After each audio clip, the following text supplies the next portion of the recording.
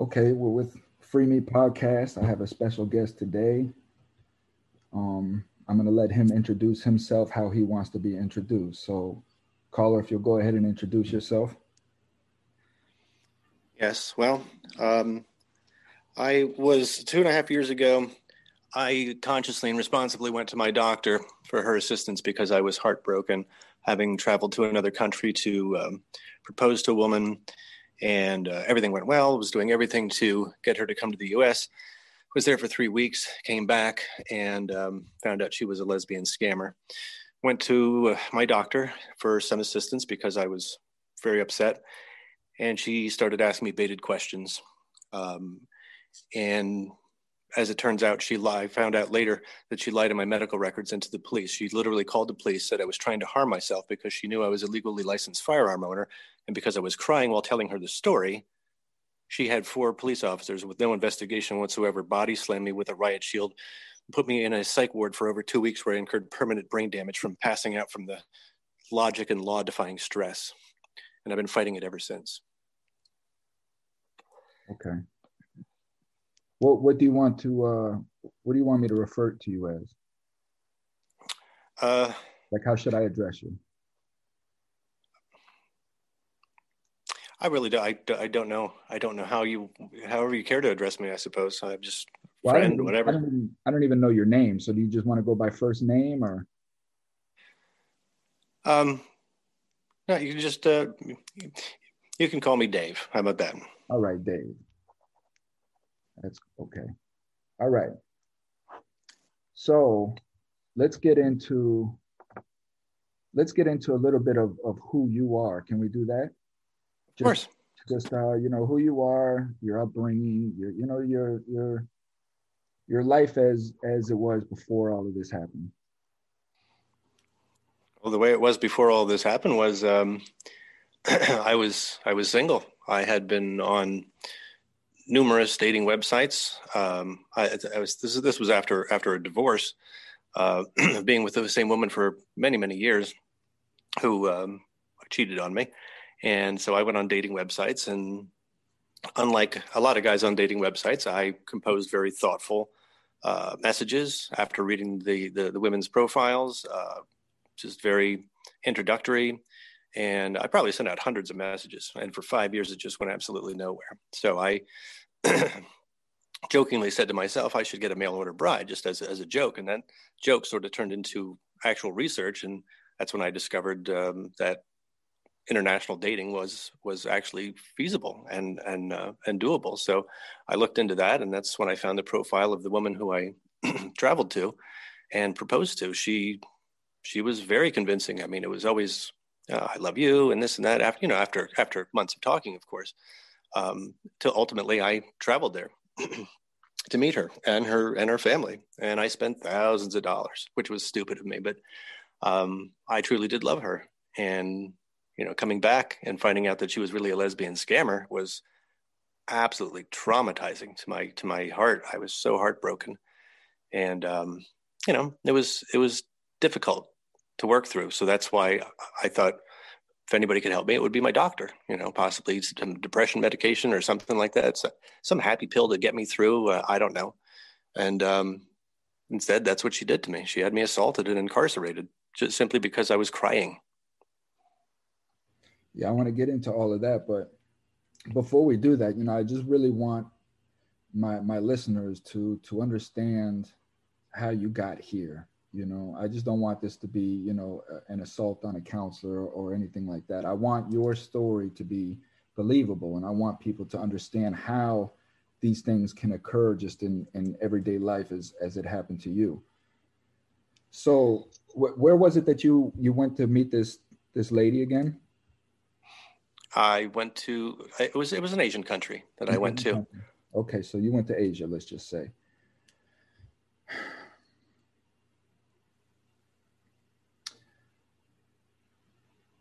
How you say you were married for many years? What Yes. Like how did all of that start? How did you meet your wife?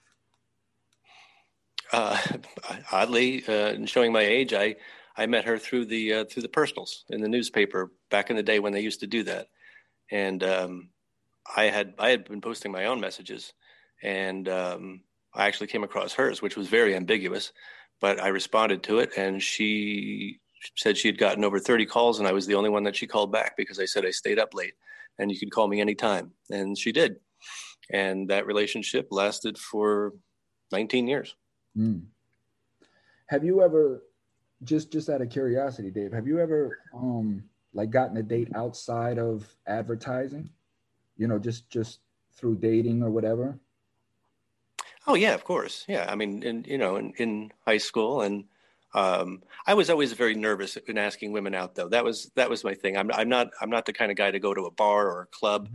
Mhm. I was always nervous about approaching women and making small talk, or So being you've always been shy and just not too confident in yourself well when it comes to to dating and women. to women at that time. I mean, I think things would be different now, but of course I'm married now. Yeah. What why do you think you were so insecure at that time? Because I was different than a lot of the other kids. Um, I wasn't a big kid. I wasn't good in sports. I didn't have interest in a lot of things that they did. I was more of a bookworm. So I guess that's probably why. Okay. And that's a lot of kids these days. This is again some of the reasons why I'm asking you this here, because what you've gone through, a lot of people have gone through as well.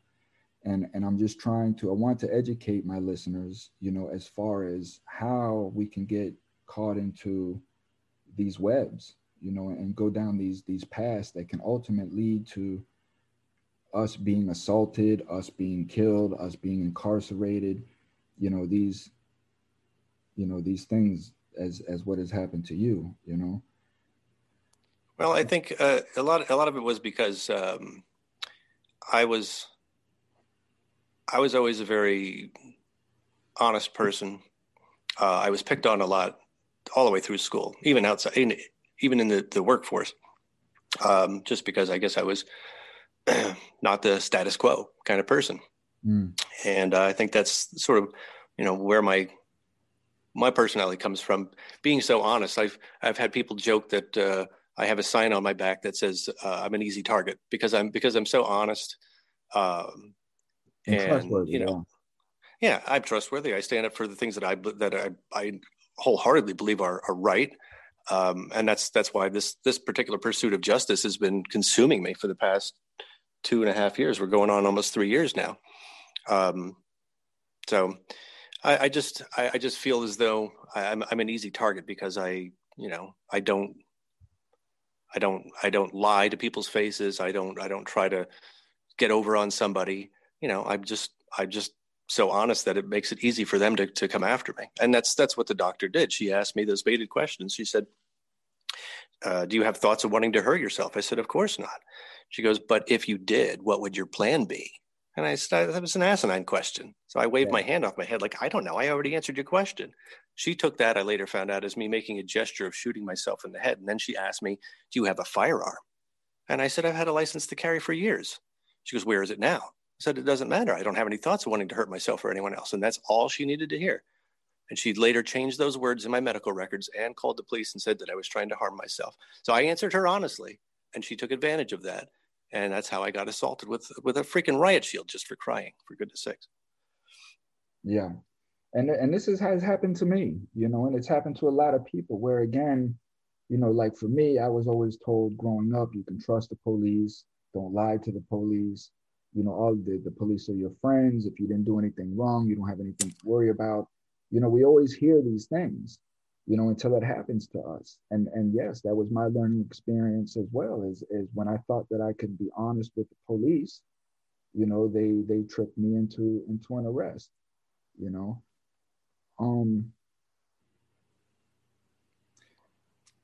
Yeah, it's unfortunate times. We're all brought up to believe in the well, this integrity of, is of the police. this is. I mean, what you said is profound in the moment because of everything that's going on today, and everything that's going to be going on next week, right? Oh yeah.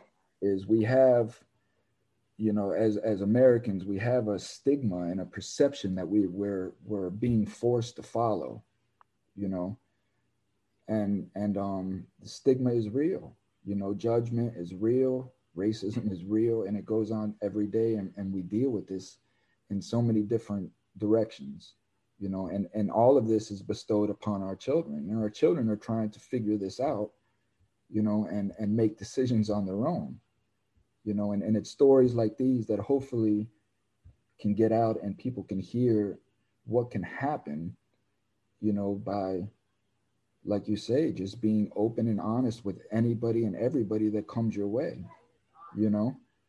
um so Yeah.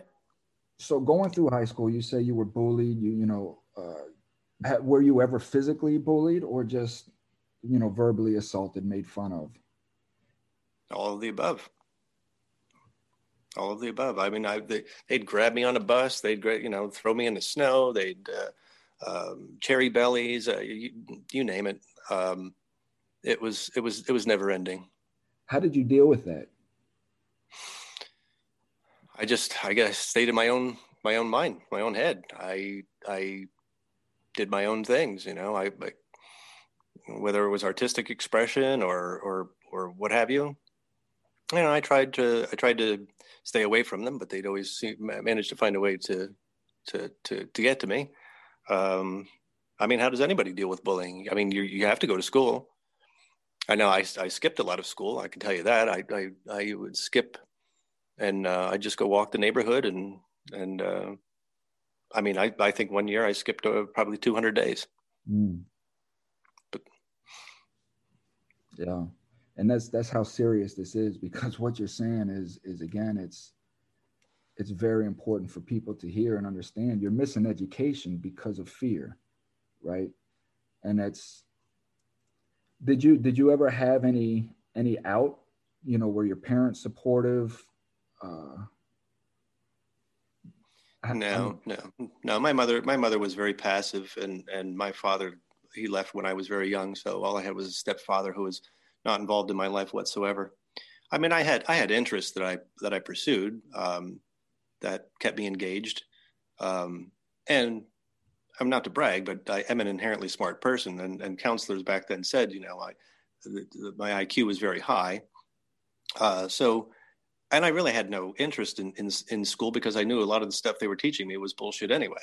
I mhm. didn't. I knew that the history classes, that it was embellished, exaggerated stuff. I my only favorite class was English. That was the only thing that I liked. So um, I was again, not to brag, but I was just already inherently an intelligent person, so I wasn't really missing out anything in school. So.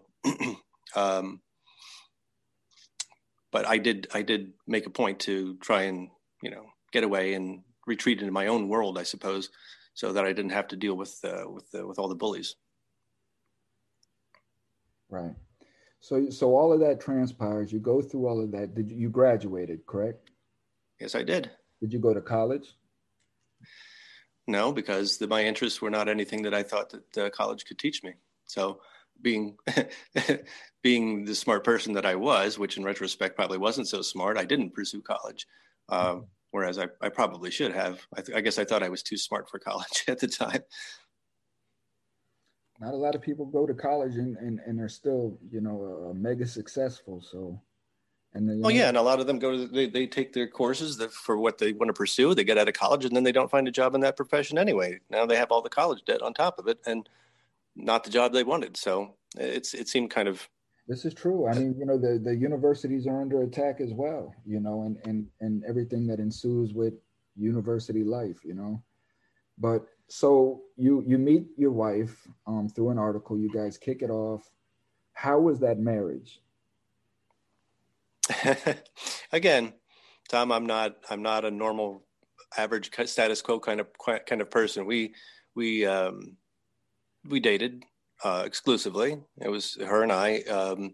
Eventually, we bounced around to some places and rented a home, and then she said, I want to get married. And then I'm like, I don't want to get married.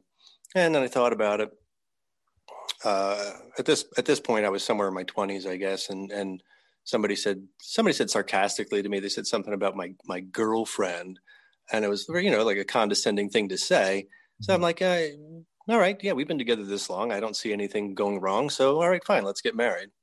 And we just went to Justice of Peace, had a very informal marriage, went home and did the dishes. That's how we got married. No ring, no nothing. Just it's on paper. And you guys lasted 17 years, you say? 19. 19 years. Uh-huh. Was there, like, how was that relationship? Was there a lot of friction, tension? Did you guys after so long just realize that you made a mistake? I mean, how did that go? No, everything was pretty normal. Pretty normal life, I guess, together. We'd have friends over, go to friends' homes, and drink and whatever. It wasn't until years later that she had some weird symptoms that we couldn't explain. She lost her libido. She had like lactating breasts, night sweats, all kind of strange things. So she started going to multiple doctors over the course of actually like 10 years. So for 10 years out of those 19 years, our sex life wasn't exactly up to par. So it wasn't until she went to a neurologist and they found a dead tumor pressing on her pituitary gland. And she went into brain surgery, and I held her hand. I was crying for her, waited on her hand and foot when she got home, and she got a little better. And then a year later, some of the symptoms came back. She went back in. There was fluid leaking in the cavity. So they did another brain surgery, cried, held her hand, waited on her hand and foot when she got out. And then boom, she was horny again, just like that.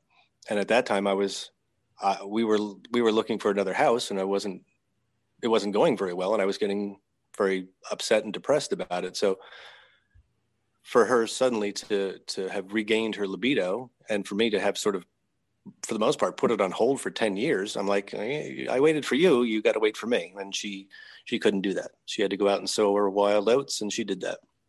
And she'd stay out late. I knew she was with other men. I checked phone records. She would literally text men in bed right in front of me. And that was the breaking point. So I left, and then I came back, and I said, I shouldn't have left. It was you who did all this. So you leave. So I kicked her out. And I said, by the way, I want the house. And I got the house. I got everything. And then I got the hell out of there shortly after that. And that's when I went on the dating websites for the next 5 years. Yeah. You've been through a lot, Dave. Yeah, quite a bit. And it's okay. I mean, we go through things, and some others than not. And then we look at other people and say, man, their life is better than mine. It's just, it's okay.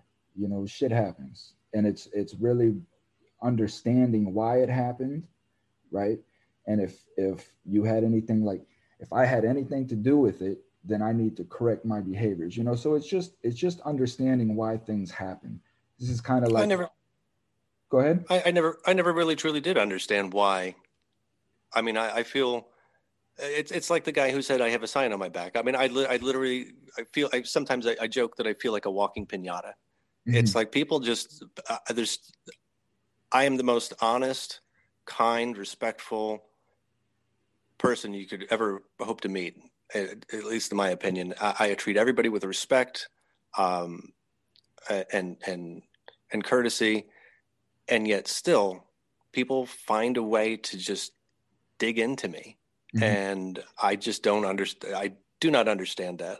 I sometimes feel like I have the worst luck in the world sometimes. Mm. And I don't understand that because I'm trying to do everything as consciously and responsibly and respectfully toward everyone else that I can. So why is it that I'm not treated the same? Well, there's many reasons. First and foremost, we know that people, human beings, only essentially care for themselves first. We know that, right? We Yep. know that everybody has some sort of selfishness about them, and we're getting to me, we're getting to a point to where, you know, this selfishness is overriding everything. Like selfishness comes first. It's me over everything. You know, for somebody to think that they have a target on their back, you know, because I used to think that as well. I used to always say that, like, why is everything that I do, it comes down on me? Why am I always the one that gets caught? It's like I have a, you know, a rain cloud over my head. I used to say all of these things, right? All of these things all the time. You know, I've had girls cheat on me, all of this stuff, you know, and what I found was that I was attacking life. Like I wanted life to mold me, right? I wanted life to accept me, and it just not gonna happen. You know, people just they are who they are. You know, people are just are who they are, and I just started realizing that my life has been always trying to appease other people, trying to make friends, trying to get people to like me, trying to see the good in me. I was always doing this with my parents, with my siblings, with friends, with whoever.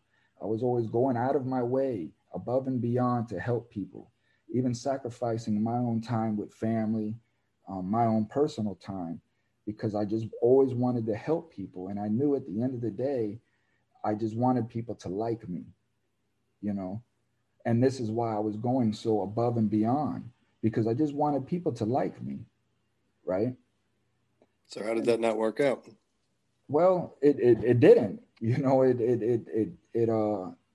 just created a catastrophe of my life because I was constantly molding myself to how other people wanted me to be, you know. So you Um, weren't being your true self then. I wasn't being my true self. I didn't even know who my true self was, you know. And that was the thing. And I just learned that like nobody's going to give me the respect that I want other than me. And I just needed to start respecting myself, you know. I stopped giving people my time that just wasn't worth it. You know, I know it's just value. I just started valuing myself for what it was. And it like a diamond, you know, you'll give somebody a penny before you give them a diamond, right? Because the value of that diamond. And I just had to start looking at myself with a diamond light. I am a diamond. I know I'm the type of friend that you cherish, and I just don't want to give that to anybody because not everybody's going to appreciate that. And That's and that very true. changed and that changed my life, Dave. It bolstered my confidence. People started looking at me differently because when people feel like you need them, they're going to treat you like crap. But when they see that you don't need them, then that's when they're going to start to miss you, right? If you're as Yeah, that caring and a loving person as you say that you are, and you're always so quick to jump and help people, people take advantage of that. They know that whenever they're down, all they have to do is call Dave and Dave will be over here in a minute. But the moment that they call Dave and Dave's not there, right, then they start to wonder, well, what did I lose? I don't have this person to come over and help me blindly anymore. And it just makes people think differently, you know? I don't think those were the people that the same mentality of people that I knew because although I cherished friendship, obviously, friendship was very important to me, and my friends over time. I mean, even friends that I had as a teenager and going into my 20s, that they were still quick to be sarcastic about things and whatnot, and whatever. I mean, we still had some good times, but as time went on, um, it became too much. I had my own friends lie to me. I've had my friends steal from me. I've had my friends blow me off. Make arrangements with me to get together and then not show up. And this went on for years until finally, I guess it was probably after the divorce that all of that just culminated into an absolute breaking point where I said, it's not worth it. I mean, I gradually had cut people off that lied. I absolutely hate liars. I cannot stand lying. I'm not good at it. I don't try to. The only thing I might lie about is if a woman says, "Hey, does this dress make my butt look fat?" And you say, no. That's a courtesy. I'm just trying not to hurt their feelings. But outside of that, I do not engage in blatant lies. And for somebody to do that I consider my friend, is the ultimate undoing of our friendship. So I gradually, after the divorce and living alone, I wrote him off. I don't even get a simple happy birthday on a Facebook page. And I'm like, what? I'm just a complete afterthought. So I would send him a message and say, thanks for pretending to be my friend. Goodbye. And gradually it got down to pretty much nobody, because nobody wants untrustworthy people in their lives, or people that are going to steal from you or anything to that effect. That's unhealthy. Why I couldn't find any decent, honest people, I guess, is probably because they're more of a rarity in this world than everybody else. So I guess my standards are somewhat high in that regard, that you just don't lie and you don't steal from each other, which I don't think is, unreasonable to expect. Definitely not an unreasonable ask, is it, man? No. So okay. So if none of the real, true, decent people are out there, I can't find them, whatever, then I'm just going to continue doing what I did in high school and just do my own thing, which is, I was never quick to go out of my way to appease people or try to be something that I wasn't. I was just being myself.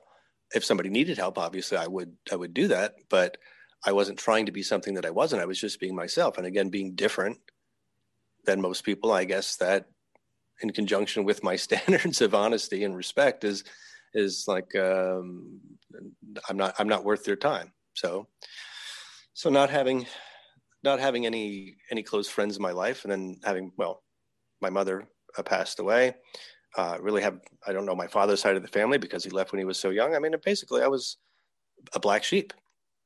So it was because of that I didn't have anybody to talk to when all of this happened. When I traveled to the country and I came back and found out and was so heartbroken, who was I going to talk to? There was nobody. So logic dictated to me at the time, I'll go to my doctor, get a happy pill, change the way I'm dealing with all of this and get through it. That was the whole point, was to just get some medical assistance to help me through this brief, sad chapter in my life.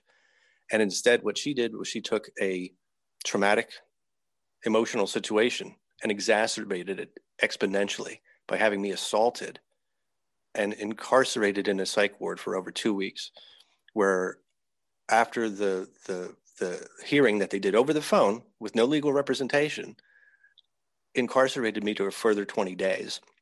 And my brain could not it couldn't process what they were doing to me or why. And I literally passed out in the hallway and incurred permanent brain damage. To this day, I cannot smell or taste anything. And every effort that I have made to hold these people accountable, I have been stonewalled, sidestepped, lied to, ignored. And trust me, I have made every conceivable effort. I have written to every oversight agency, Department of State, Department of Health, the governor, the Pennsylvania senators, Congress, the insurance fraud, you name it.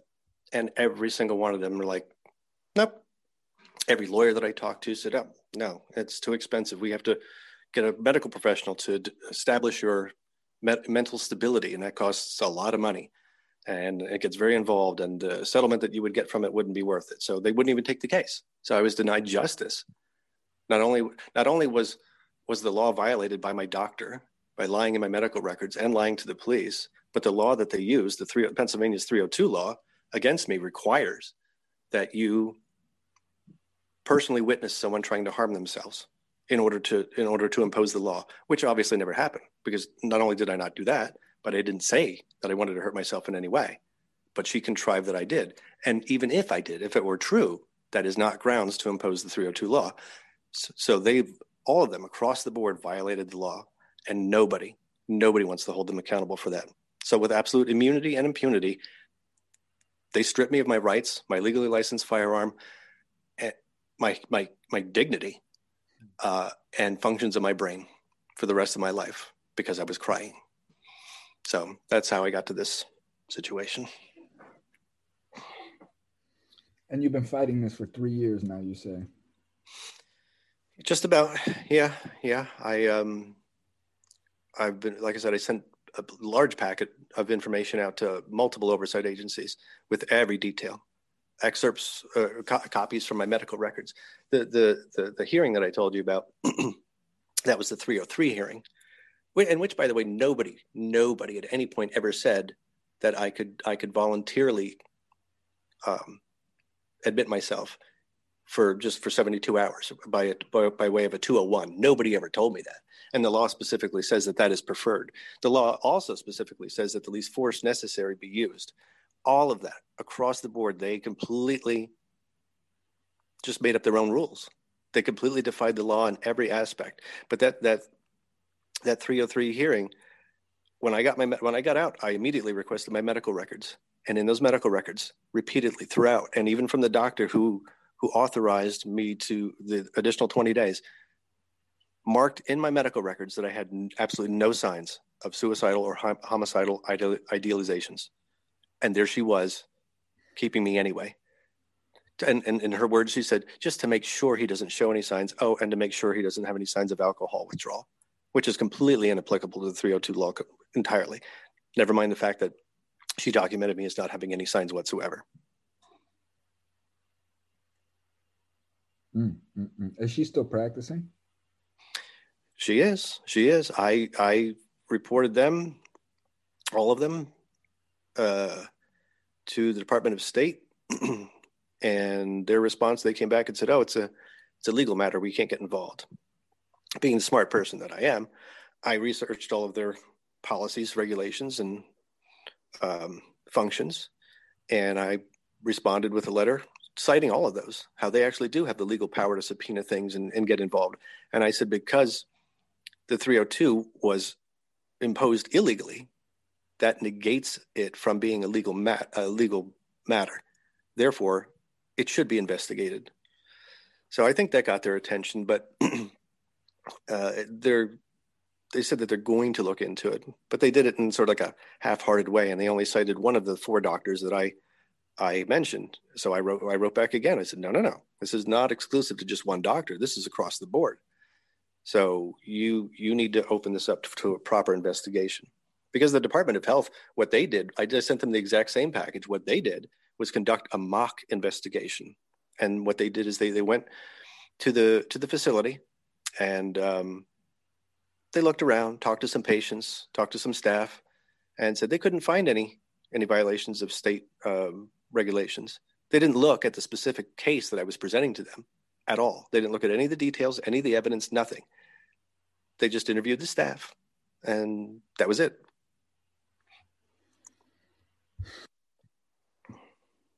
Do you want to put her name out there, or the doctor's? Well, everything is on the website. It's copsanddocsbreakthe.law.com. Everything is there. Every doctor's name, every element of what happened. Say that again. Every element of what happened is there. All of the evidence, everything that I could possibly acquire is there. No, I mean the website. You said Cops and Docs. Breakthe.law.com. Right. Okay, so my listeners can get that. Cops and Docs breakthe.law.com. I have a summary of the story. I have a medium-sized summary of the story, because it's a lot to take in. I wanted to, everyone's span of attention or interest may not be the same, so they might want to just get the tidbits, the crumbs. Some people might want to delve into it fully, and if so, all of the documents are there as PDFs that you can click on and see exactly that in my medical records, they documented me as having no signs whatsoever, and how I begged and pleaded with them that I did nothing wrong. I did not belong there, and I want to go home. And one nurse or two nurses actually said, well, when we took your blood work, when we admitted you, there was alcohol in your system. I said, well, yeah, that was probably residual from the weekend because, well, I've been drinking a lot to try and, boost my spirits, I guess, and try and have some fun, I guess, while I was at home.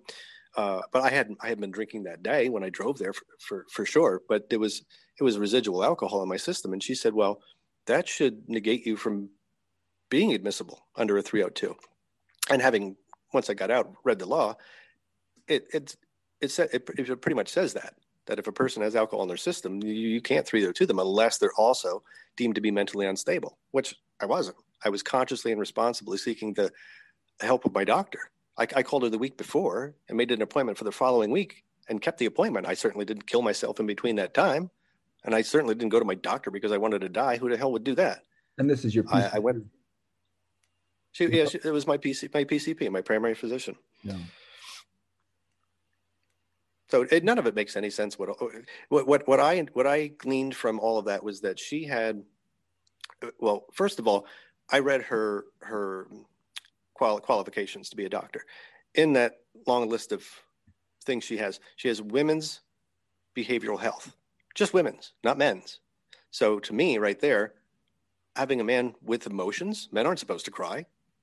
Having a man in front of her crying while telling her a sad story, and knowing she had been my doctor for years, having a license to carry a concealed weapon, it was on me all the time, except schools and government buildings. That's the law. So I had every right to have it on me. She knew I had it. Well, she didn't know I had it on me on that day because when she asked me, I said, it doesn't matter. I don't have thoughts of wanting to hurt myself or anyone else. But knowing that I potentially was in possession of one, I think she had her own personal trepidation against firearms. So that combined with a man with emotions crying, she, 2 and 2 to her made, off the charts scary. And that's why she called the police. And I also found out later in the medical records, a quote from her, two quotes from her. One said that I was at no time ever aggressive toward her or her staff, and I answered all questions appropriately. And then in another page, it says she told the psychiatrist in the psych ward that I was at that she was fearful for her well-being and that of her staff. Total contradiction. And that's in the paper. Yeah, but that's an admission on her part that she was not concerned for my well-being whatsoever. She was looking out for her own, even though I was not aggressive. I never said anything of any sort of wanting to hurt myself or anyone else. Never made a gesture inference to wanting to do so or any action in furtherance of that. Nothing. I was simply crying. That's all that I did while telling her a sad story. And now I have permanent brain damage because of it, and I can never own a firearm ever again, all because of that. Do you think that she really cared for your well-being in that moment? Absolutely not. That's what the medical records say. She was concerned for herself and her staff. Okay. And she actually put the facility on lockdown. Like they must have like emergency things where they put it on lockdown. I didn't know that. I was sitting in the medical exam room with my head in my hand, like sort of, sulking, crying. That's all that I did. And she thought that was so threatening to put the whole facility on lockdown and then call the police and literally say, and the reason I know, I'll tell you why I know this, tell them that I was trying to harm myself. The reason I know that is because one of my other efforts was I filed a complaint against the main officer who led the assault in that room with a freaking riot shield. Oh, and their guns drawn, by the way, for a man who's crying. So she calls the police, right? She calls what, 911? I would imagine. Police show up. Yeah, it was 911. Yeah, because they said. Yeah. So she calls the police to come to deal with a medical issue. Cops show up, right? As you say, obviously she must have said something about you being potentially violent or whatever if they're showing up with riot gear and shields or whatnot, right? And that you were a licensed carry. That's probably why they showed up the way that they did. So no investigation, though. With no investigation, they did not investigate. They had no interaction with me whatsoever. Well, that's the job of the police, is to investigate the circumstances. Because anybody, I could call up on anybody and say, "Hey, Bob Bob's trying to harm himself, when really, in fact, Bob is just here eating some ice cream. So their response. This has been going on across the country. I mean, I know these SWAT calls where they call in SWAT and just say that something's going on in somebody's house, and next thing you know, you got SWAT all around your house trying to break in. You know, they're supposed to investigate the situation. That's what they're supposed to do, and they did not. They did not do that. But the reason I know that she told him that I was trying to harm myself was because I filed a complaint against the officer who led the charge, and had 2 state police officers come to my home and interview me. And they said, well, did you read the 911 transcript? I said, well, of course not. I can't. I don't believe that's allowed to be released to the public. I did request the incident report, which they denied me for. So anyway, they said, well, the reason we responded that way, we always... Who denied you the incident report? The state police. So, I mean, it's an incident report about me. I'm the requester of the incident report, and they denied it to me. They denied me from having it. On what grounds did they give you? Oh, ambiguous ones, because it was a part of an investigation and it contains personal information. So I appealed it, and I said, well, of course it contains personal information on me, and I'm the one asking for it. So why the hell would I not be entitled to get it? And then it came back with some more BS and basically shut it out. So I never got that. But in the interview in my house, they said, and from the 911 transcript, they said, we have a patient here who's trying to harm himself. They read right from the transcript. And so that's when I knew that they lied to the police, which is also a violation of the law. Not only is the 302 law violated by them imposing it against me for no applicable grounds that it requires, but also making a false report to the police. And yet nobody wanted to investigate any of this. And here's just another example of how stonewalled I've been throughout this entire process. I then got notified after that interview that my accusations or allegations against the officer for using excessive force was unfounded, because I was they got a call that I was despondent, which means sad. Ooh, right. I was sad. So and they said that they always respond that way in those circumstances, and I'm like, you've got to be kidding me. So then I did a Freedom of Information Act request for that very audio recording in my home with those officers. They denied me from getting that too. Where's all this evidence at now? Well, those elements of evidence are in the possession of the police. I acquired as much evidence as I possibly could. My medical records, the transcript. I tried expunging it from my record by going to a county court by myself, pro se, representing myself, and gave them all the evidence, everything. They freaking denied it. They freaking denied that too, with all of the evidence there at their disposal. And then I went to appeal it to the Superior Court of the state. Well, here's the thing: when I got out of the psych ward, I immediately went back to the same dating website, and within 2 weeks, I found the profile of and began corresponding with the woman I ultimately married. I traveled to her country, same like I did before, and proposed to her. And she's here with me now. She immigrated to the U.S. and she's got a green card, and we're married. And so mentally unstable people don't do that. They don't satisfy the immigration laws and of 2 countries, shortly after getting out of a psych ward, because I was never mentally unstable. But I was out of the country at the time that the denial from the county court came in. So by the time I got back, and I researched what I needed to do next to appeal it to the Superior Court, by then it was past the 30 days. I didn't know there was a time limit because I was doing everything pro se on my own. And they took my registration fee and then wrote back and said, no, it's over 30 days. We can't hear your case. So I was shut down again every single step of the way. And I even gave them copies of my flight itinerary and my tickets and everything to show why it's being filed late. And hopefully you'll grant me this courtesy. I was very nice about it. Well, they weren't very nice about it. So shut down again. So where do you stand at right now? Really, my only option is my relentless pursuit with these other oversight agencies, because I'm a very, very persistent person, a very resilient person.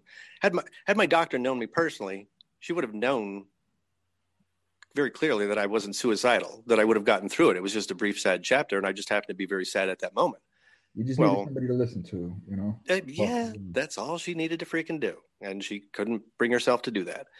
So I am still following up with some of these oversight agencies. Some of them I've written off. They're completely useless. I mean, all of these government agencies they're more self-serving than serving for the public. We all know that. Well, this is why we're at where we're at, Dave. Exactly. So I'm still pushing on their abilities to investigate this properly and hold them to justice. Whether they will or not, I'm not optimistic, but I'm not the kind of person that gives up on violations of justice and rights. And that's just not in my core being. I'm a very justice-minded person, and all these years, we're fed that. Like you said, you're taught to trust the police, et cetera, et cetera. It's a whole system that they've contrived that, when it comes down to it, does not serve you whatsoever.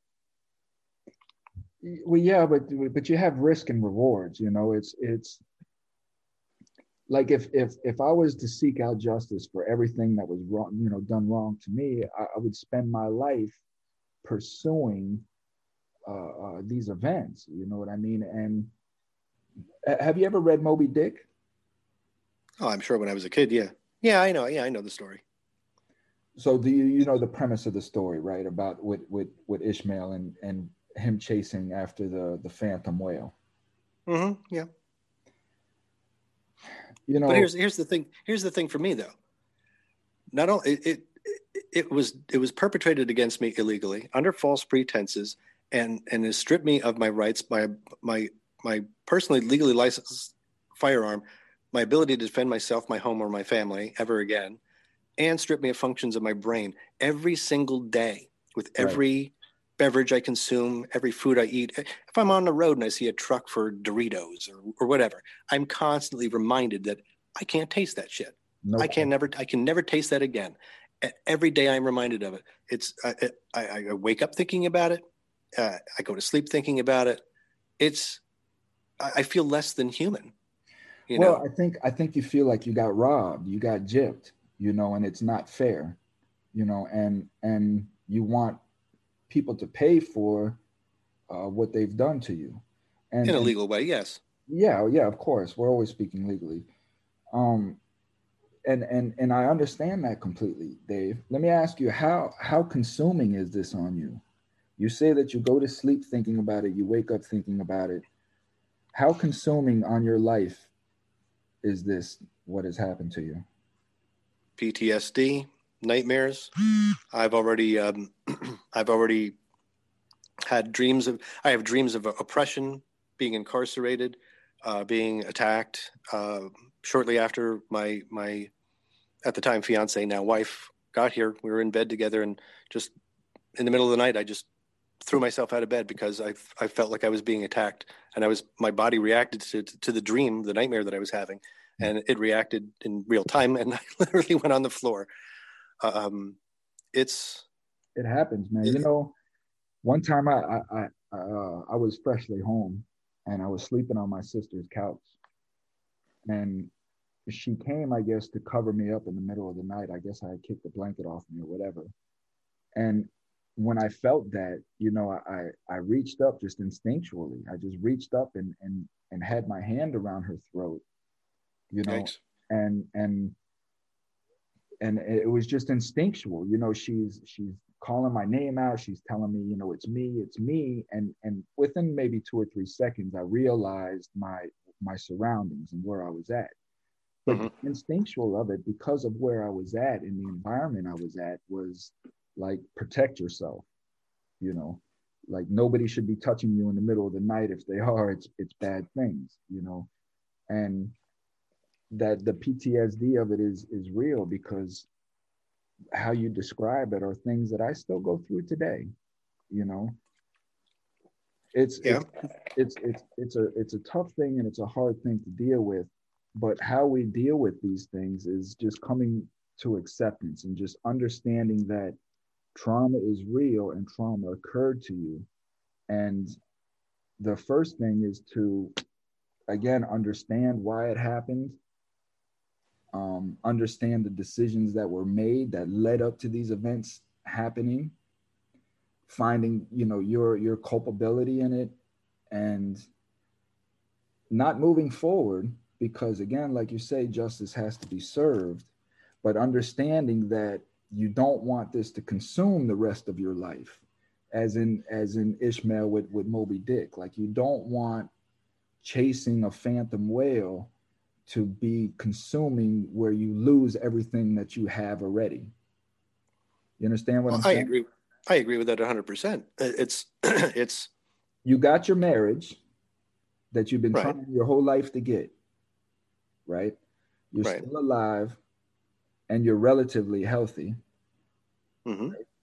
And these are the key essentials. What happened to you sucked, it was wrong, and people need to be held accountable for that, because they could do it to somebody else, especially if they're still practicing, Mm-hmm. right?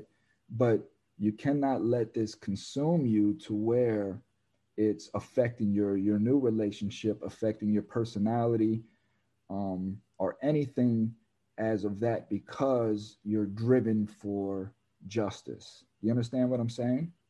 Oh, I do understand what you're saying, and I certainly don't want this to consume me for the rest of my life. But again, being reminded of it every single day is a little hard to quietly walk away from, and just accept that this is my new reality. That functions in my brain were taken away because of the illegal malfeasance of licensed medical practitioners and law enforcement officers I who understand that.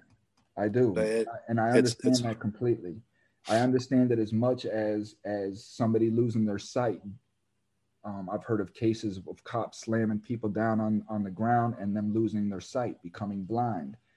That it's a hard thing to deal with. I've never had to deal with anything to that extent, but I have had my rights taken away from me. I have been put in oppressive situations and forced to do things that I didn't want to do with or didn't agree with by police. I know how that feels. It's an eye-opening experience for anybody that's never had to deal with that. That completely just have all your rights stripped away from you and put and incarcerated, you know, put in prison, and you don't even understand why. I'm working with another guy named Temujin Kensu. I don't know if you've listened to any of my shows or if you've listened to that particular show, but this guy has spent 37 years in prison for being a political cover up. He's completely innocent. All the evidence shows he's innocent, yet they still don't even want to let this man out, because letting him out will have to acknowledge the corruption in the judicial system up there in Michigan. So exactly. they would just rather keep him in and just keep denying him any kind of way into the court. Same as what's kind of going on with you. Only this guy is in prison and he can't come home, and he's been in prison for 37 years. Well, it's almost like we're so dispensable, so disposable. And we are. If we do not have the right political ties, or we're not in a financial bracket, we're easily dispensable. I have to think about that every day when I leave. Is my track record? I'm an expendable person, and it's easy for me to be expendable, because given my track record, it's easy for a cop just to say anything that he wants about me, and it's going to be true. I have to think about that every day. So again, when I leave the house, I have to decide, well, I don't want to wear my seatbelt today, but you know what? I'm going to wear it, because I don't want to put myself in any kind of freaking position, Mm-hmm. you know? And at the end of the day, I have nobody to blame but myself. Well, see, that's where I have an issue because I, like I said, I consciously and responsibly sought the medical assistance of my doctor in a time of heartbreak, a brief, sad chapter in my life. I cannot conceive of anything. That's why I'm so adamant and so steadfast in my pursuit of this, because I know in my heart of hearts I did absolutely nothing wrong, other than I went to the wrong doctor. Well, let me add this in. What you were doing, Dave, is you were putting yourself in positions for high risk of fraud. You could have been killed. You could have been kidnapped. You were putting yourself in dangerous situations, right? By going to my doctor? No, not by going to your doctor. By online dating, article dating, going to another country to meet somebody that you met online. People do this all the time, and tragic things happen, right? So you were putting yourself in positions for what happened to you to happen, and I understand it's because this was your comfort zone. You've been doing this, all your life. It sounds like you've been meeting people through articles online because of insecurities. All of this stuff that environment does to us, right? And because of that, we put ourselves in these odd positions, if you will. Now you got lucky, and it sounds like you got blessed, and I'm really happy that you got what you wanted, man. That right there is that's the icing for the story for me. Well, yeah, I suppose what you're saying is true. Yeah, it was a compromising thing to do. Compromising. But That's a better word. Thank you.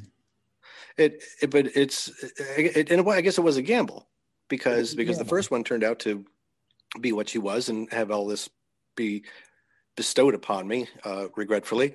But the second time I did it, I found an angel. I found a complete angel. She's the sweetest person you could ever hope to meet. Whereas the other one, and there were red flags, I suppose. But after 5 years of being on dating websites and getting nowhere, I'm desperate. I wasn't desperate. I was just so tired of being alone. And that's desperate, Dave. I mean, I've been desperate. I've gotten into relationships because I've been desperate. I am a person, again, I've spent a lot of my life alone, and I hate to be alone. I hate it. There's not too many things I hate in this world, and I hate to use the word hate, but I hate to be alone. It drives me nuts. And because of that desperation of not being alone and fear of being alone, I've gotten into very tumultuous relationships, So it's okay. These what we have to understand is we are the way that we are because of environment allows us to be this way, right? If you wouldn't have been bullied in school and you would have had all the friends and everybody would have liked Dave, your whole life would have been different. Oh, I'm sure. You see what I'm saying? But because these incidences occur to us, and as children, we don't understand how to process bullying. We don't understand why nobody likes us. Eventually we end up growing out of all of that crap, and we realize it was just all childish bullshit. But in the moment that that's happening to us as kids, these things are life-altering events. Oh, they most definitely are. And it's I see all these anti-bullying campaigns in school, blah blah blah, but how effective they really are, I don't know. But yeah, I it's just on the parents. I hold the parents responsible for everything that's going on right now. Every parent, because if your child is bullying another child in school, something is going on in that house that is allowing this child to be a bully. This child has had his own trauma, right? Perhaps. And it's the parents' responsibilities, man, to check your children. Like, are your children good people? Well, in a perfect world, we would all just accept each other as fellow human beings and especially in this alleged freest country on earth, where we have all the rights to free speech and freedom of religion, blah blah blah, and we shouldn't be judging anybody on any of that. Yet, in complete contradiction to that premise, that is exactly what is happening in this country right now. Now, me personally, I don't judge anybody adversely. I don't, probably because of my history of having been picked on. Mm-hmm.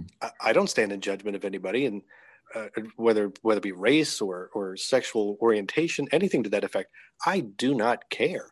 As long as you're a decent person, that is all that matters. It has no bearing on me whatsoever. That's it. I judge you based upon your actions of how you treat me, and that's it. I don't judge exactly you anything else, right? And that's how it should be, you know. And again, this is why Malcolm X said what he said. You know, the hypocrisy of our democracy, because we say one thing and do another. Well, exactly. That's why I didn't like school. I didn't believe any of the stuff that they were telling me.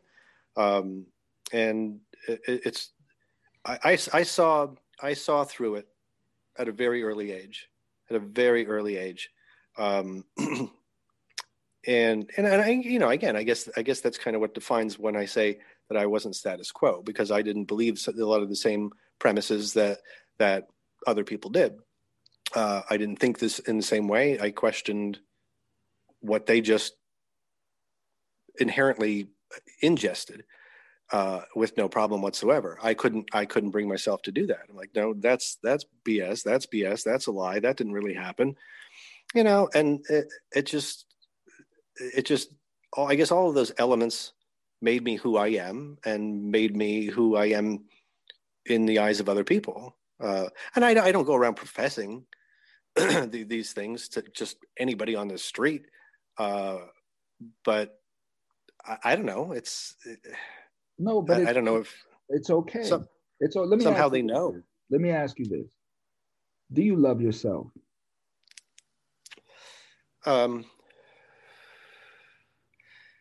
That's all I need to know right there. You have to start, Dave, right? Before you can love anyone else, before you can even understand love. And this is what I tell people. Before you could even begin to say that you love your wife or anyone else, you have to know love for yourself. You cannot love your wife that you're married to if you don't love yourself.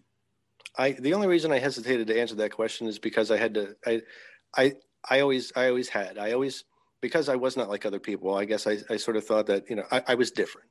I was different, and different was good, because I didn't judge other people. Mm-hmm. So if I'm different, then I'm totally happy with that. I'm totally fine with that. I don't want to be one of the sheep. I don't want to be one of the sheeple, the status quo. Mm-hmm. So in that respect, yes, I did love myself. But as of late, I can't answer that definitively because of the negativity that is swimming around inside of me from what they did to me. That for me to come to a point and say, I mean, not being able to taste or smell anything, you know, like I said, I feel dehumanized. I don't feel human. So that element of myself, that capability of myself to actually be able to interpret smells and tastes, I feel like a piece of me is missing. And so now I'm damaged. So being able to love myself in this damaged state, it's a hard question to definitively answer. I mean, I'm still the same person. I'm still a decent person. I still treat people with respect. I have no negative judgment for anybody else. In all aspects, I am still a decent person, but I feel damaged. Okay. And it hurts. So at one point in your life, you loved who you were. You loved Absolutely. everything about you. You loved who you were. This happened. Now you feel less than. Pretty much. So you were the cause of your own suffering, my friend. Is what I hear, you know. Because of what they did to me is why I am the way I am now. Well, and this is true. I understand this, but things happen to people all the time. right? A person that goes to war, loses his legs, understands that he lost his legs, to war. Now, true enough, he may have signed up, maybe he didn't.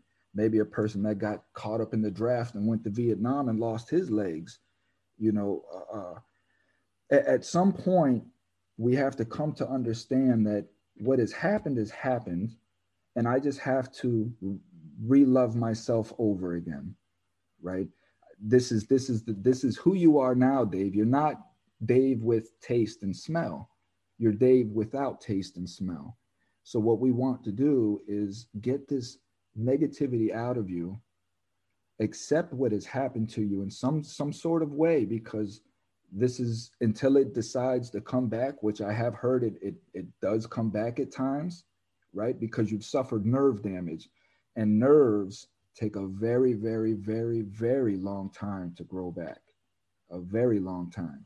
I know that because I've had surgery on my shoulder, right? And they had to cut a bunch of nerves going under my arm. And I did not have feeling in my shoulder for many years. Even now, if it just it's almost normal now, but I still have a weird sensation. This surgery was in 1999. I still have a weird sensation when I run my fingers over my skin. It's so it's not to say that you've lost it forever, right? It could come back. If it doesn't, you know, I don't really don't think you're missing much if you ask me, partner, because the food these days tastes like shit and people smell like shit, you know. But well, here's the thing. I always I always loved Chinese American food. I always loved it. And when I went to my wife's country and I tasted the food of that country, I broke up with China and I fell in love with that food. And it was absolutely amazing. And the kicker to that is that only having recently discovered that, I now have the ability to taste that food every single day when my wife makes it, and I cannot. Yeah. And that is really painful it's exceedingly difficult to just passively accept what they did to me and what resulted from what they did to me. But when it was clearly done illegally, in violation of the law and their own ethics that they had sworn oaths to, and nobody wants to hold them accountable for having done that to me. So now I'm left to suffer for the rest of my life. It's hard to just accept that. It is, partner. It really, really is. But you have to, right? You cannot go the rest of your life with this negativity in you, because it's going to affect your relationship. It's going to affect your life. And all it's going to do is drive more negativity in you, right? So what we have to do is understand, again, that this happened. This is the facts, right? The facts are you have no taste, you have no smell, you want to enjoy your wife's cooking. How can we do this? And it's just finding, I don't know, some new uninvented way of enjoying maybe the process, maybe just going through, who knows? But the point is you have to find it, right? You cannot just sit here and keep dwelling on what happened to you. It's not to stop pursuing justice, but it's the dwelling part where you have this ball of negative energy every time you want to taste something or smell something, and you can't. I focus on the texture. Sometimes I'll make something spicy. I can tell if things are sweet or salty or spicy, you know, and the texture of something. That's what I focus on. I'm obviously I still get hungry and I still eat, right? But you know, when she asked me, you know, what do you want for lunch tomorrow? I said, honey, it doesn't matter. It doesn't matter. We can go to McDonald's. We can go to a 5-star restaurant. It's not going to matter.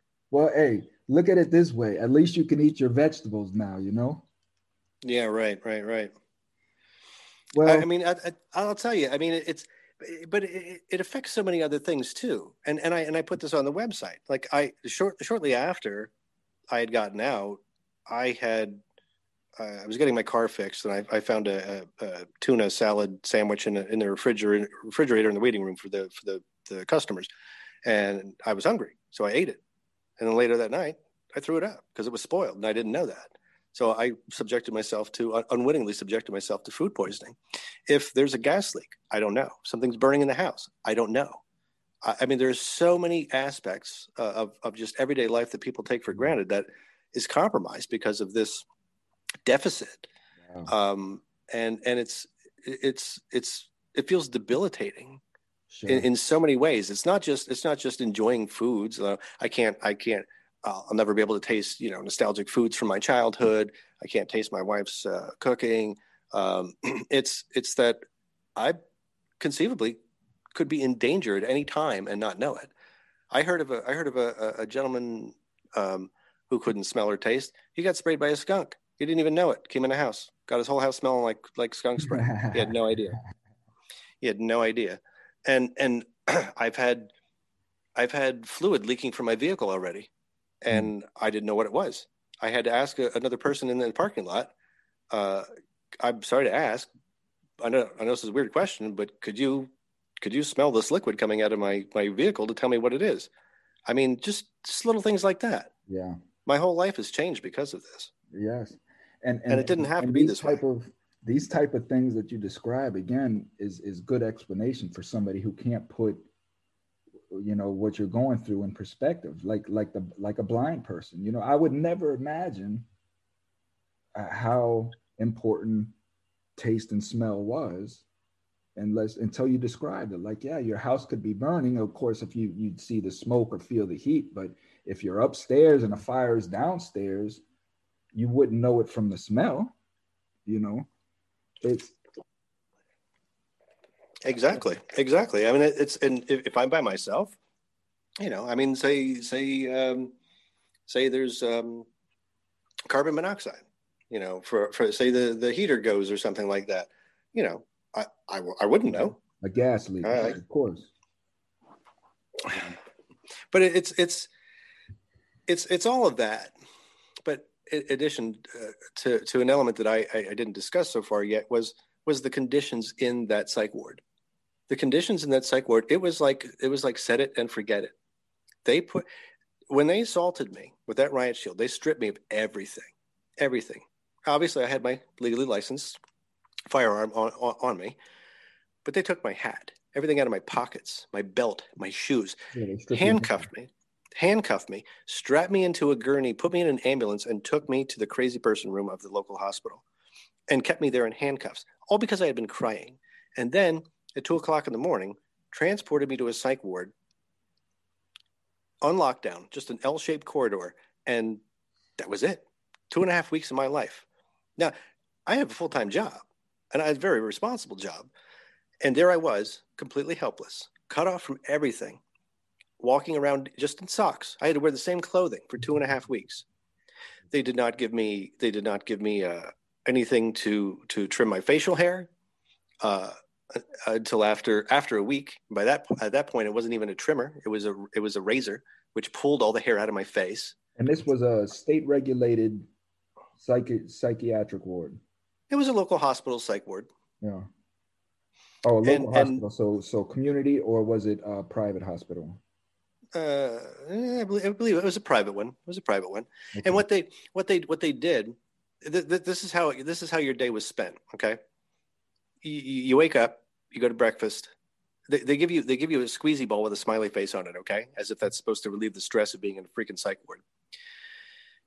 Two 45-minute sessions every day of things like painting boxes or tossing a plastic ball back and forth, which they called catch the hot potato, or painting boxes.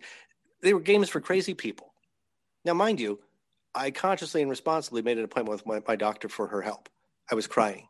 And now all of a sudden, I'm being treated like a crazy person with no shoes, with wearing the same clothes,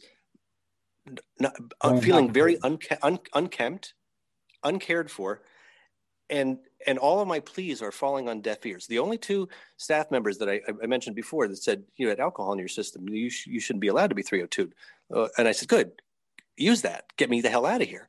And they didn't They didn't do anything about it. And then, so those 2 45-minute sessions a day, that was it.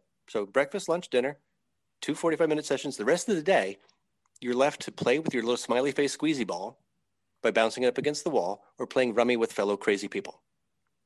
That there was no therapy. There was no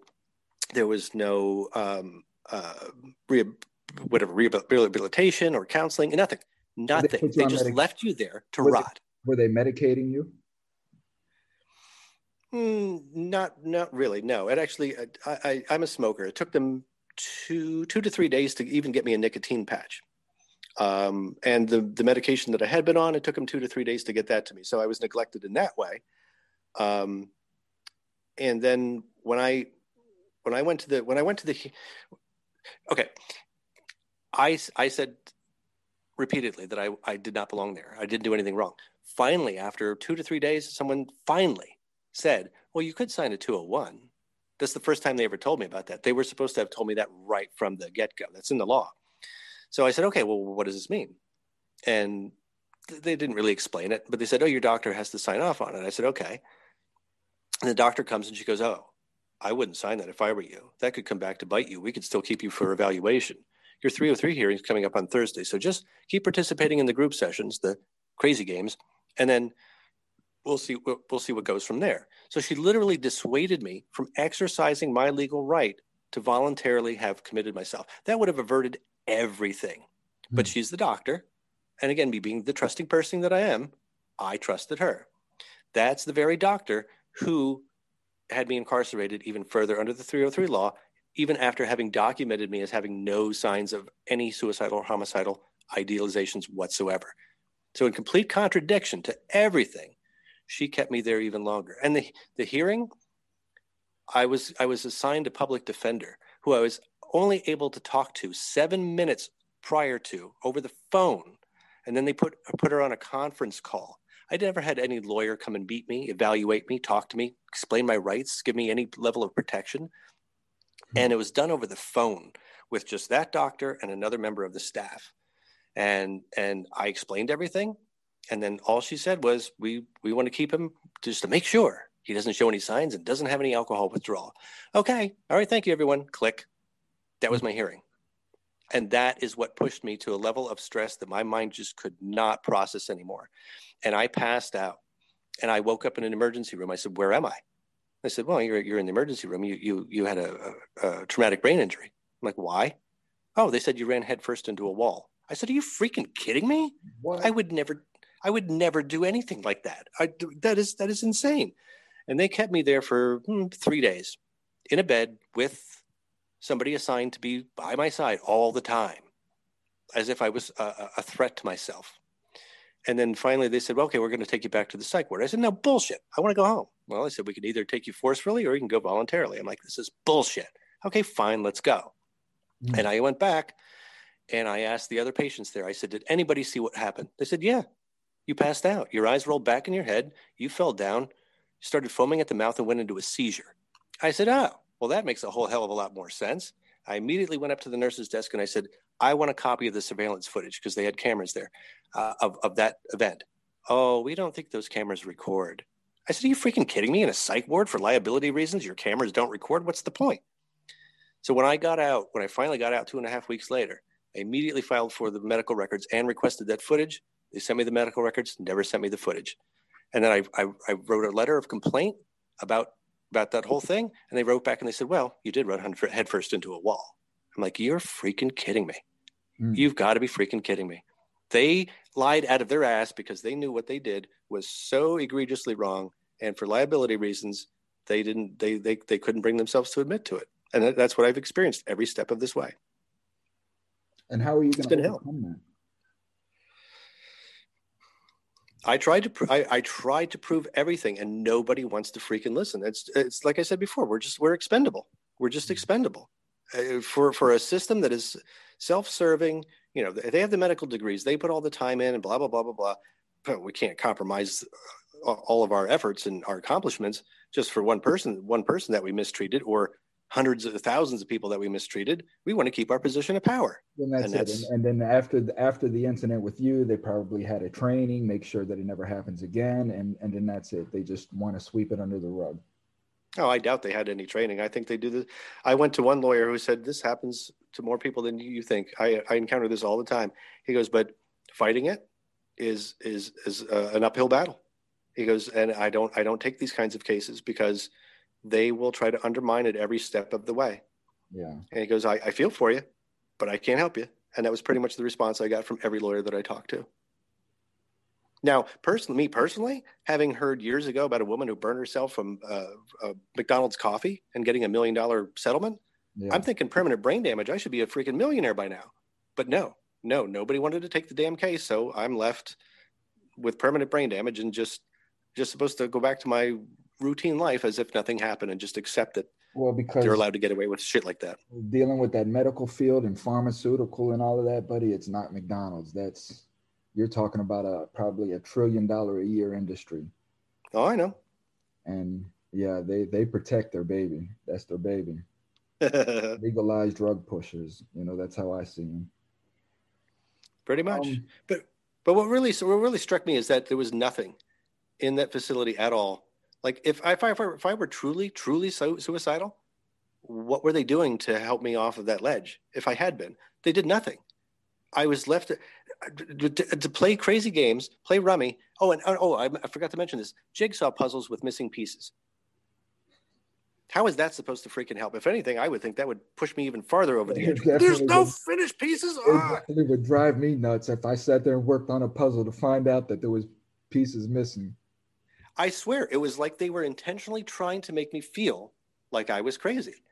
It was almost like an intentional endeavor. What you say, I've heard a lot of people say that these places are designed to make people go crazy. Yeah, it's like, but why are you trying to get me out of society? I'm a fully functioning member of society. I own my own house. I have my own car. I have a full-time job. I'm nice to everybody. What? Because I legally owned a licensed firearm and was crying, that suddenly makes me mentally unstable? That is ludicrous.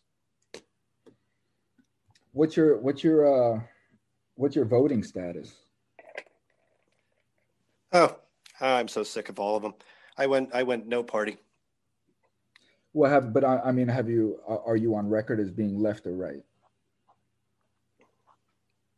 Record of left or right? I mean, that would be defined by my party affiliation. Right. That's why I recently went from, I was registered as Democrat, so I could vote in Democratic primaries. But because of the stupid law in Pennsylvania, the stupid laws of doing that. But I registered as no affiliation, so I'm completely out of the loop now.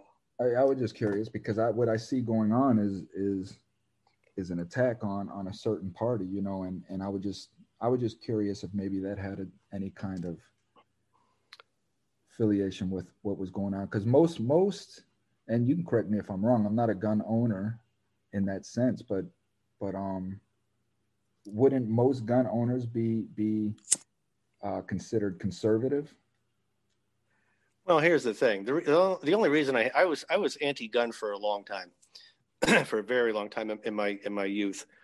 It wasn't until I moved somewhere that was absolutely horrific. The town was horrific, and they just kept antagonizing us to the point where I said, you know what, screw it. That's what I have to do to protect myself from this antagonism. That's what I'm going to do. Yeah, nobody was at that point that I had gun rights until they need a gun.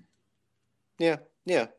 So then when people were coming on my property, instead of thumbing their nose or flipping me the bird, I hold a gun in my hand and like, oh, sorry, sir, and they turn right around and go back to where they came from. And it was sad that I had to do that, but for goodness sakes, just leave us alone. We're not bothering you. We just want to live our lives here. So my mindset on gun rights changed at that moment. And, I'm still not a big proponent of them, but it's in the Constitution. So I guess it's okay. and it's there for a reason. Trust me. Mm-hmm. Well, Dave, is there anything else that you want to disclose here on the show?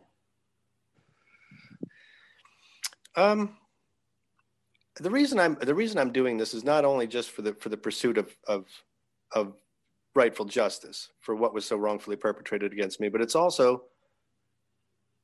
I'm also doing it in an effort to educate people and make them aware of what is conceivably possible that they could incur from these people, from licensed medical practitioners and law enforcement officers, when you're doing absolutely nothing wrong. And I'm sure a lot of people are fully aware of that, given all of the killings of innocent, unarmed black people in this country. It's becoming more and more clear and in this country's conscience. But something like this is not something that you could even foresee, that you just know that you could use a little bit of help and an ear to bend, during a sad chapter. Do what you think is the right thing by consciously and responsibly calling your doctor, going there only to have this happen to you. I think people need to know that this kind of affront to injustice for the U.S. citizens is across the board, and it comes in many different forms. And this is just another one of them that a lot of people could not even conceive of. I actually put a sign up saying, has a bright yellow sign that says, "Has your doctor ever lied to the police? Had you put into a psych ward?" Or no. See, has your doctor ever lied to the police, had them body slam you with a riot shield and put you in a psych ward just for crying? And then I put the website below. And I got so many hits on that in just a few days. And I put it right outside the damn hospital where they had me. So just out of spite. And sure enough, within a few days, somebody tore it down. But people were really intrigued by that message. Like, what? That really happens in this country? It seems almost unfathomable. But it really does. And I just think it's important for people to... This is why I'm just sitting back watching the ignorance of America right now in everything that's going on, and people are acting shocked, like there's no way that what's going on could happen. Man, please, you better wake up. Well, you would ask me also, and just as a last point, you would ask me what else. I think you'd said what I hope to achieve in this endeavor. And one of the other things that I had come up with recently was still not being willing to give up on some semblance of justice. I did some investigating and I found out that conceivably, although the statute of limitations has expired for me to go after these people on my own in a court of law, that being over 2 years, but that I conceivably could have a lawyer restore my rights to carry a firearm. Mm-hmm. But that costs anywhere from $10,000 to $15,000 for me to do that, which of course is outrageous. But it's conceivably possible. And he's very confident. He said, I never lose a case when it comes to that. We just need to establish your mental stability, which it sounds like you have totally intact, and go before a judge. And we don't contest the 302 or the 303. We just request that your rights be restored because you're totally fine and it can be made to happen. So I included that on my website. I set up a get fund, not a GoFundMe, but a get funding link. I haven't gotten any donations so far, but I was hoping that the gun enthusiasts out there in this country would learn of this egregious injustice and support me to at least get that back. I don't know that I'll ever get my smell or taste back. I've been to numerous neurologists, head and neck center specialists, ear, nose, and throat doctors. All I get is conflicting information. Nobody can tell me anything.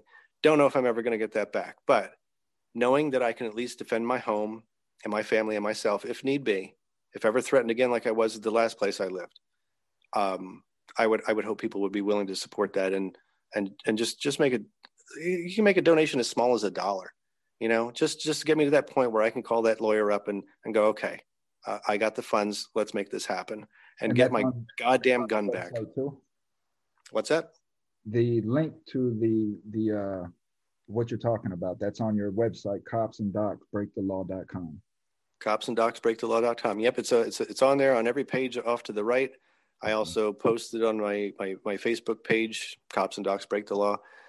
With that, also along with other little tidbits of postings that I just brain droppings of things that I think from time to time. So I don't know. I've seen a lot of funding pages not go anywhere. I've seen a lot of them go way over the top. I don't know that this is going to strike a chord with anybody, but I didn't do anything wrong, and I just want my rights back. Ideally, I'd like to have my smell and taste back too, and then everything will be hunky dory again, and I'll find a place. I'll find a way to forgive all of this. But for now, I'm just trying to piece my life back together the way it was before all of this happened. And I understand that, partner, and it's okay. Again, like I say, for you to feel how you're feeling right now, it's okay, right? It's just getting yourself past it, because it's not healthy for you, for your health. You want to live long, you want to live happy. It's not going to be healthy for your relationship,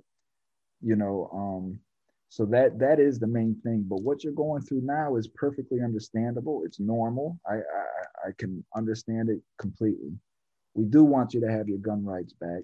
I also have a GoFundMe established for my listeners to support if they don't feel comfortable going through your site, or however they can support to me, and then I make sure that the money gets to whoever sent the money.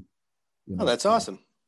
So there's a couple avenues for the listeners to get in if they want to get involved. So Dave, I have to wrap this up. We got NFL playoffs going on. I want to get in here to my football. Get your game on.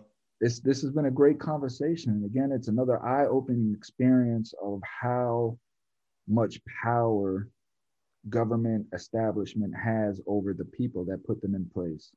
The free citizens, right?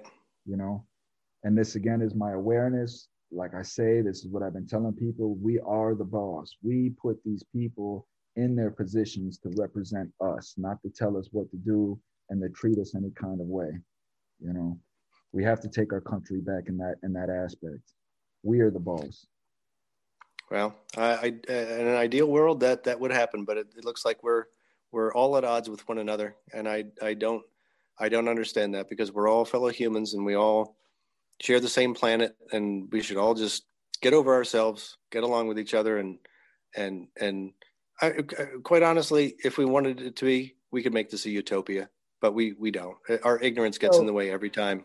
It's, I want to be careful, because I think all Americans, the reason why I love this country so much is because of the American citizen, right? We're really, really great people, but we're put at odds against each other because it's been a manipulation of the government, right? And this is how all governments rule, is through division. They have to keep their citizens divided, right? And I just want us citizens to understand this, to realize this, and understand that all of this crap that we hear on the news about, racism and just everything that you hear on the news is to create division amongst us. We have to come together and understand that just because you're Black, just because you're gay, just because you're whatever, right? I have my opinions, you have your opinions, and we're okay with that. But at the end of the day, we're paying taxes, we're working, we're all doing the same thing to provide, like you say, a small utopia for us just to enjoy our lives the way that we want to and that we work hard for. I don't have to agree with you to get along with you. I don't even have to like you to get along with you, right? But it's our moral duty as human beings to understand that you're my neighbor. As long as what you're doing doesn't impede on me or my bloodline or my life goals for myself, I don't care what you're doing. Exactly. But it's the government that actually undermines all of that, and they just want us to keep our nose to the grindstone and pull the weight. Yeah, and ask no questions and just pay your taxes, work, and don't ask no questions. Pretty much, that's the way it is. And it's not, and it's the total, like you said, the hypocrisy of the democracy. It's a contradiction to the professed ideals of this country. That, again, is why I never liked history class in school, because I knew they were feeding me a line of bullshit. And it's only come to full awareness for me, and I'm sure a lot of other people, but especially for me now after what they did to me.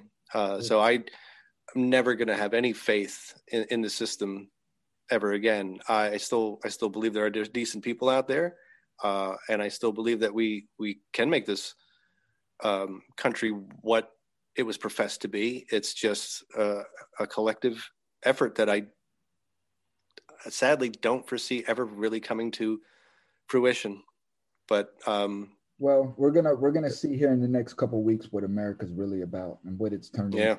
You know, the America that I grew up and I knew, like, we were patriots, right? And we weren't going to stand for anybody to manipulate or take over or take control of our Constitution or our America, you know. So I don't know. Big tech may have had a change in the philosophy of the country, you know. So we're going to see. You know, well, we got a lot to contend with. We got a lot to contend with. I mean, you got the whole Patriot Act. You got facial recognition. I mean, you know, look at how the FBI is going after all the people that stormed the Capitol. I mean, the technology is there. I mean, I do not blame anybody for going off the grid and just moving to Alaska and just, you know, building a cabin and just doing their thing. I mean, that's totally understandable. Yeah. But fingers crossed, things get better. The next couple of days, I'm very, very consciously concerned about. But hopefully going forward, we see some change in 2021 from the horrible 2020 that we just went through. So fingers crossed. Oh, we're definitely going to see change. There's no question about that. As I keep saying, you know, we've moved into the age of Aquarius. You know, this is a whole new 2,000-year cycle that we've just entered in. And look at the chaos that is ensuing. Well, I don't even want to say chaos, you know, because the age of Aquarius, again, is about enlightenment.